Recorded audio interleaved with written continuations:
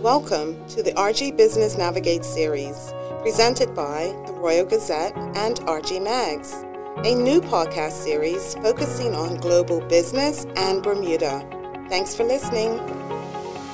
In this episode of RG Business Navigate, Jonathan Kent and Nathan Kowalski look ahead in Business Outlook 2022 with host Shivani Seth. Hi, a very warm welcome to the RG Business Outlook for 2022. I'm Shivani Seth and I'm your host for today. I'm looking forward to discussing the economic issues and trending opportunities and what Bermuda will actually face in 2022. And I'm very lucky to be joined this morning by my guest, Jonathan Kent, who is a former RG business editor and now a freelance business writer. So welcome, Jonathan. Good morning, Shivani, and thanks for having me on. Yeah, thank you for coming along. And firstly, tell us, how is life? You were obviously with the RG for quite some time. How's it being freelance out on the road? What does it all entail? Well, it's certainly different from the world of employment. I've enjoyed it so far. It's a great variety of work, a wonderful bunch of clients, and I'm very happy. So you're not missing the RG too much then? Not too much. Parts of your day, I hope. Oh, yes, indeed.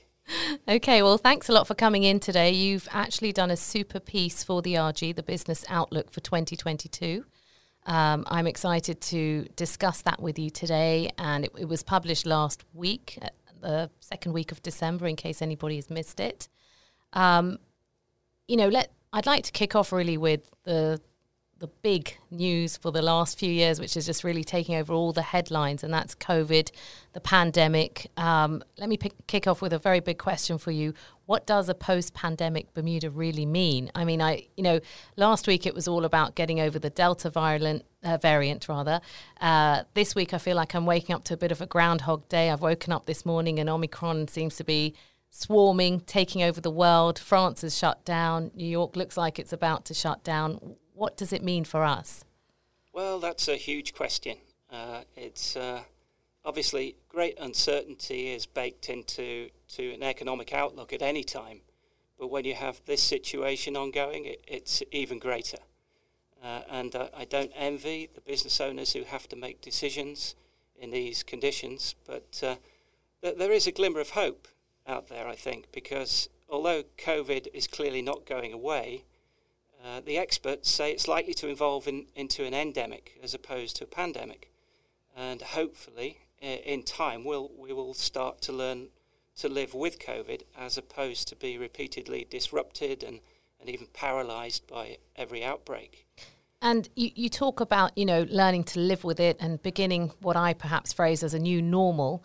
I'm a little bit confused at the moment because I thought we were learning to live with it, but sometimes I feel we're back at zero again. We've been vaccinated, we've been offered the vaccination, I should say. Industries are learning to move and groove with it. So why does it feel like Omicron is about to cripple us again? Or perhaps I'm a little bit paranoid. Well, the early indications from what I've read at least are that Omicron is likely to be less severe than Delta. Yes. Fewer people ending up in hospital, fewer deaths. And hopefully that is a sign of how COVID will evolve. Let's move our conversation into the actual economy then. How has the pandemic impacted our economy here in Bermuda, and what do you feel is our economic outlook? I've obviously had the luxury of reading through your financial outlook, but just as a top-level summary before I kick into the key topics that I'd like to focus on today. Well, it was a fascinating project looking at this economic outlook, and there are things that we do know, of course, looking backwards. We now know there was a near 7% contraction in the economy in 2020 and the loss of 1,950 jobs, which was a terrible blow for us. And speaking to Nathan Kowalski last year at about this time, he predicted a K-shaped recovery in which the sectors that could carry on much as normal with working from home, they would enjoy a decent recovery, while those vulnerable to lockdowns and COVID restrictions, like hospitality, personal services, would continue to struggle. And I think he's been pretty much spot on there. We've got two-speed recovery. Yes. And in fact, some areas are continuing to really struggle. Yes, they are. And, you know, talking about the recovery, one concern, or rather one question I have, is that how can we, with all of this, account for our inflation figure of 1.5% versus the US figure of 6.8%?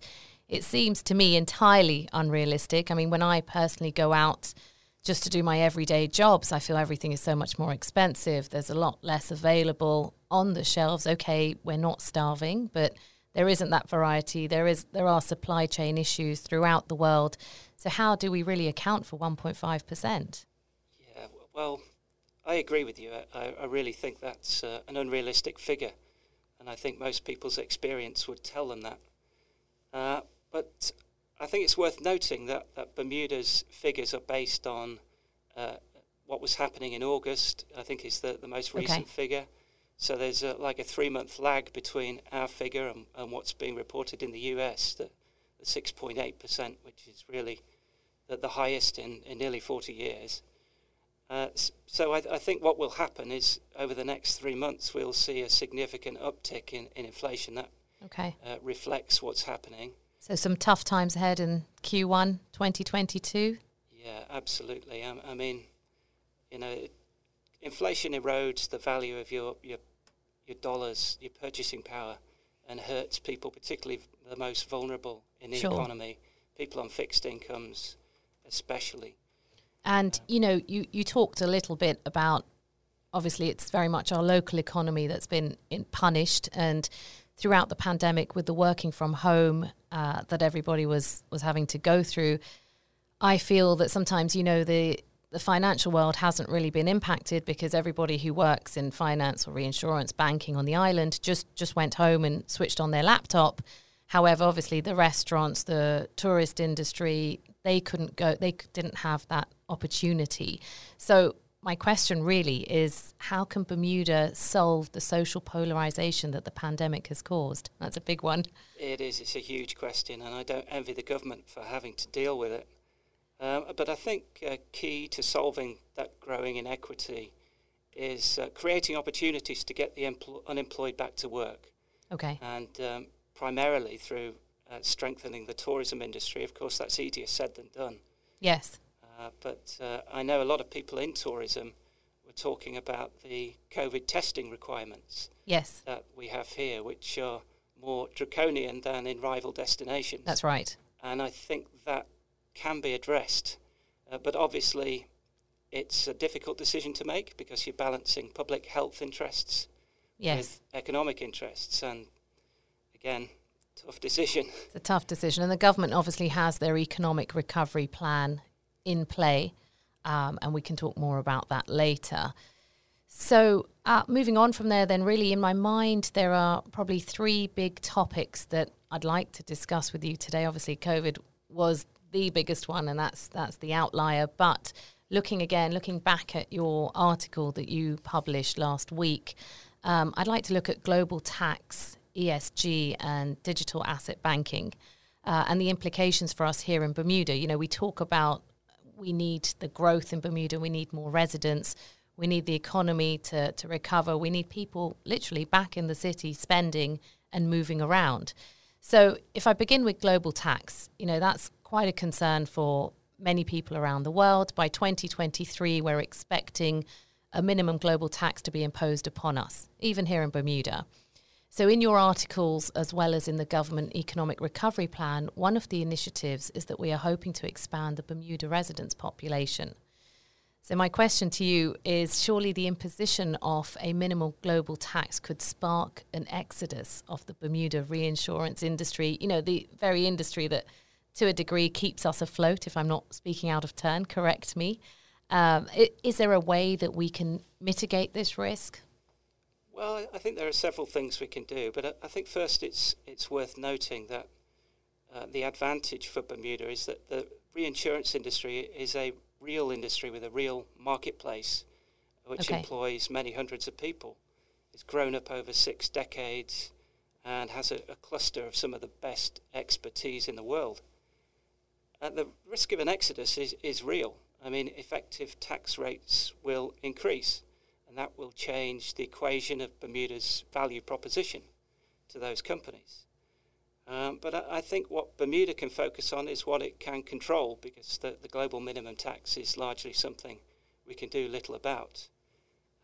So I think that we have to ensure that the non-tax elements of our equation, including things like world-class regulation from the BMA, are as attractive as they can be.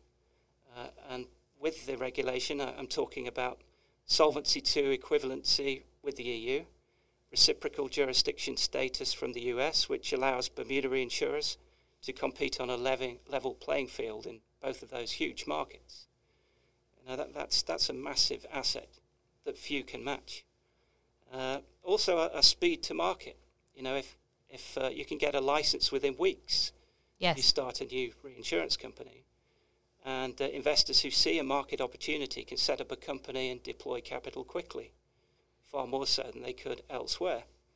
And let's not forget that Bermuda has been through a test like this in recent times. Yes.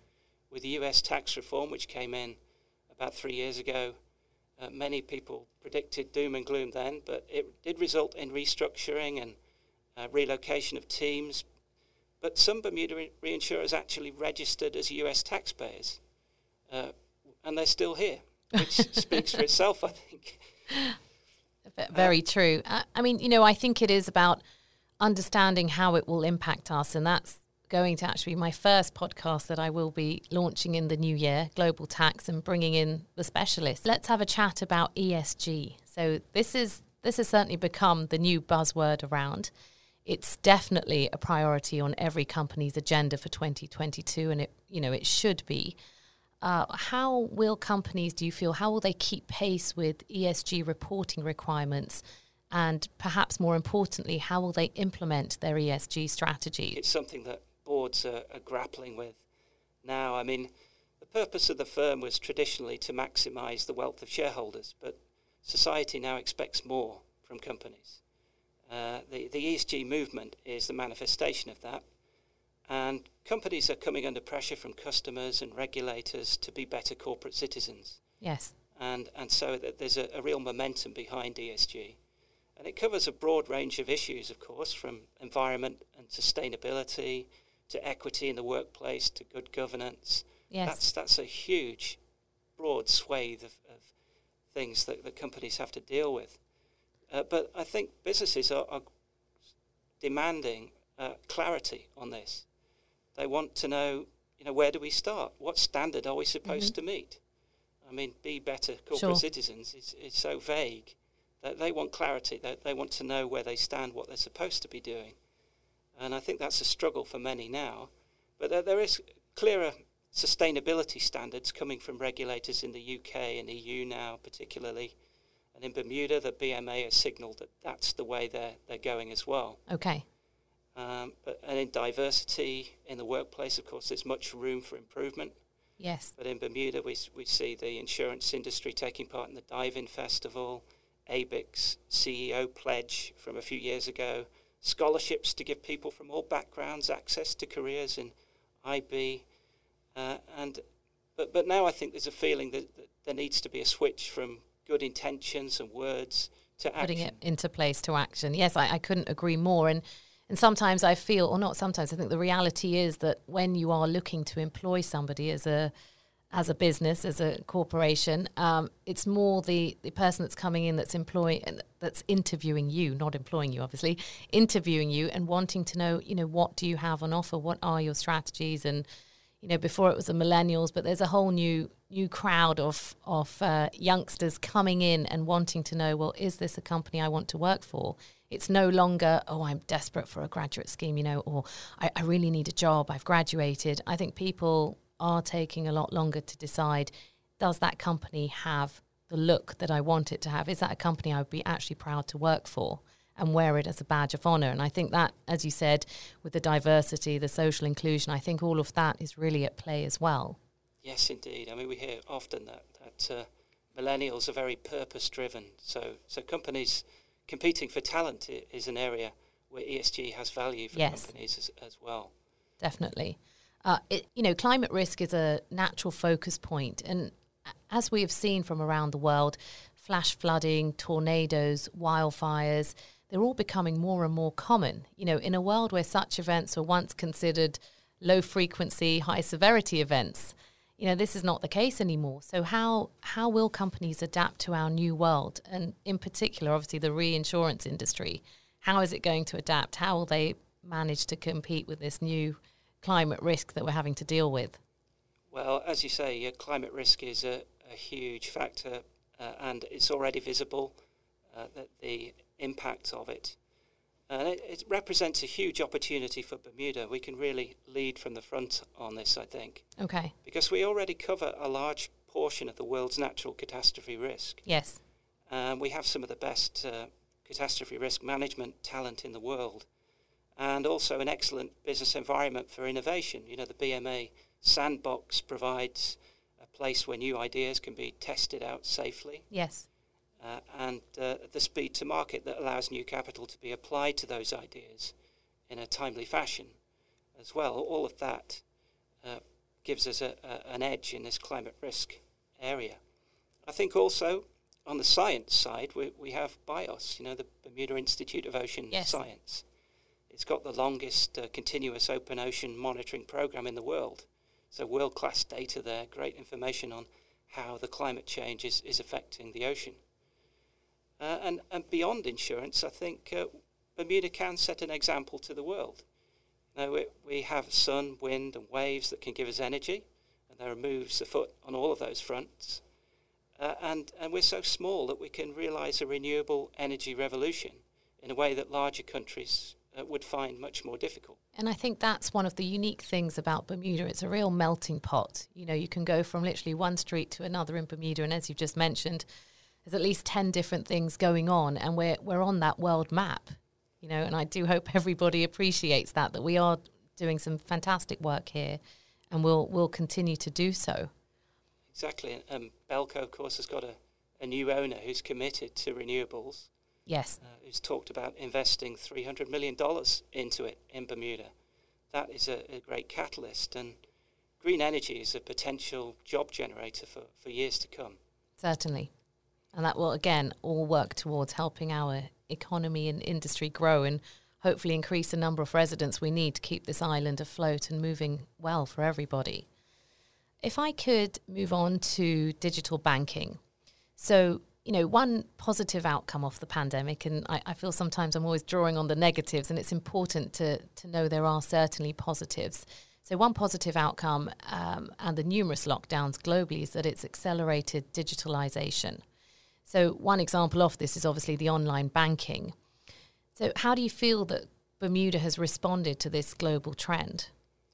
Well, we've heard from Clarion in one of the stories that we did for the Business Outlook that the thing they saw during the pandemic was a big uptick in the use of online banking services, which is kind of forced, I suppose, because people couldn't walk into the bank and do their business or pay their bills at One Communications or Digicel. They had to learn to do it online, and that hasn't been a bad thing because it drives convenience and speed, and so I think as the public get more comfortable with that, the shift to digital will continue. And it's almost to a degree the push we needed. Traditional banks are, as you'd imagine, naturally concerned about the regulatory and compliance risk, the anti-money laundering and anti-terrorist financing that goes on, and how do you mitigate that? How do you manage that? It's huge. The BMA has established, as we talked about earlier as well, a very comprehensive regulatory framework around AML and ATF. How do you think digital asset banks will develop in Bermuda? Well, I think what you just said about regulation, it's very clear that the BMA has set about regulating fintech with the same kind of rigorous standards as it applies to traditional financial sectors. And that's limited Bermuda's appeal to crypto cowboys, okay, which is a good thing, I think. Definitely. More issues in, say, the Cayman Islands than we've seen here. Right. I think that approach to regulation is part of the reason for that. So I think that bodes well for the future, and we've attracted serious operators like Circle and Jewel, which is a new digital bank that we also spoke with in the Business Outlook.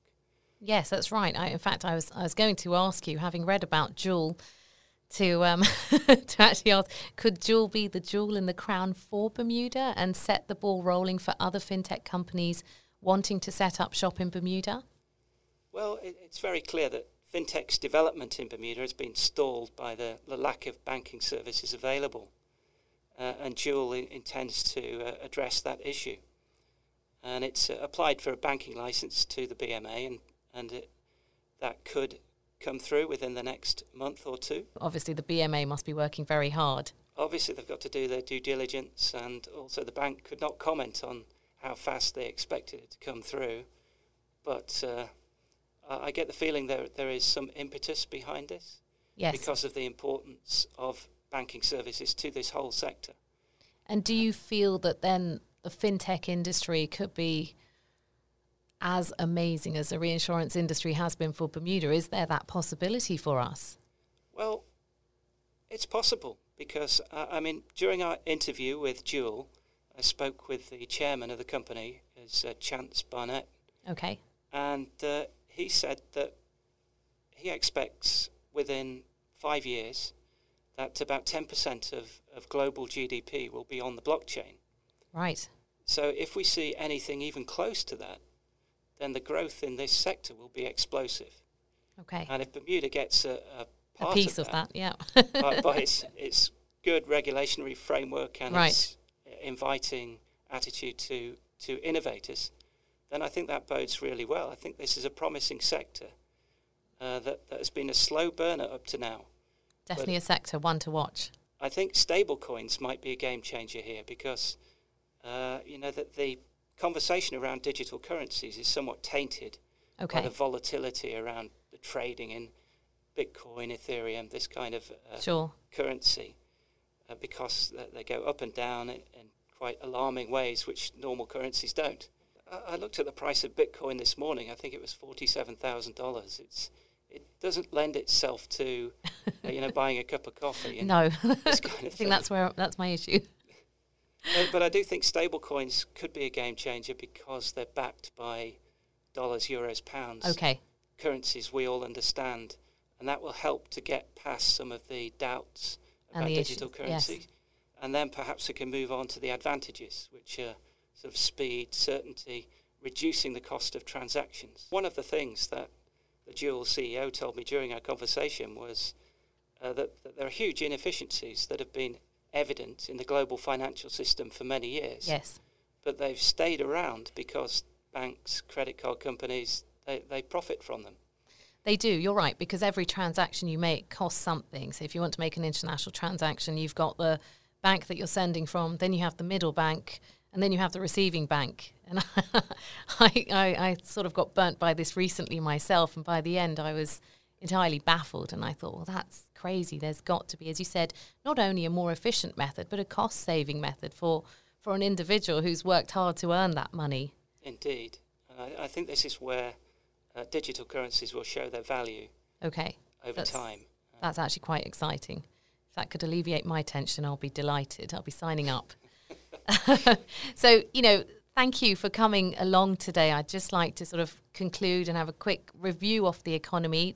There is certainly a lot of positivity that has come out of the pandemic, the topics we've talked about here today. Do you feel that the Bermudian economy will get the boost it needs in 2022, or is it a little bit too early?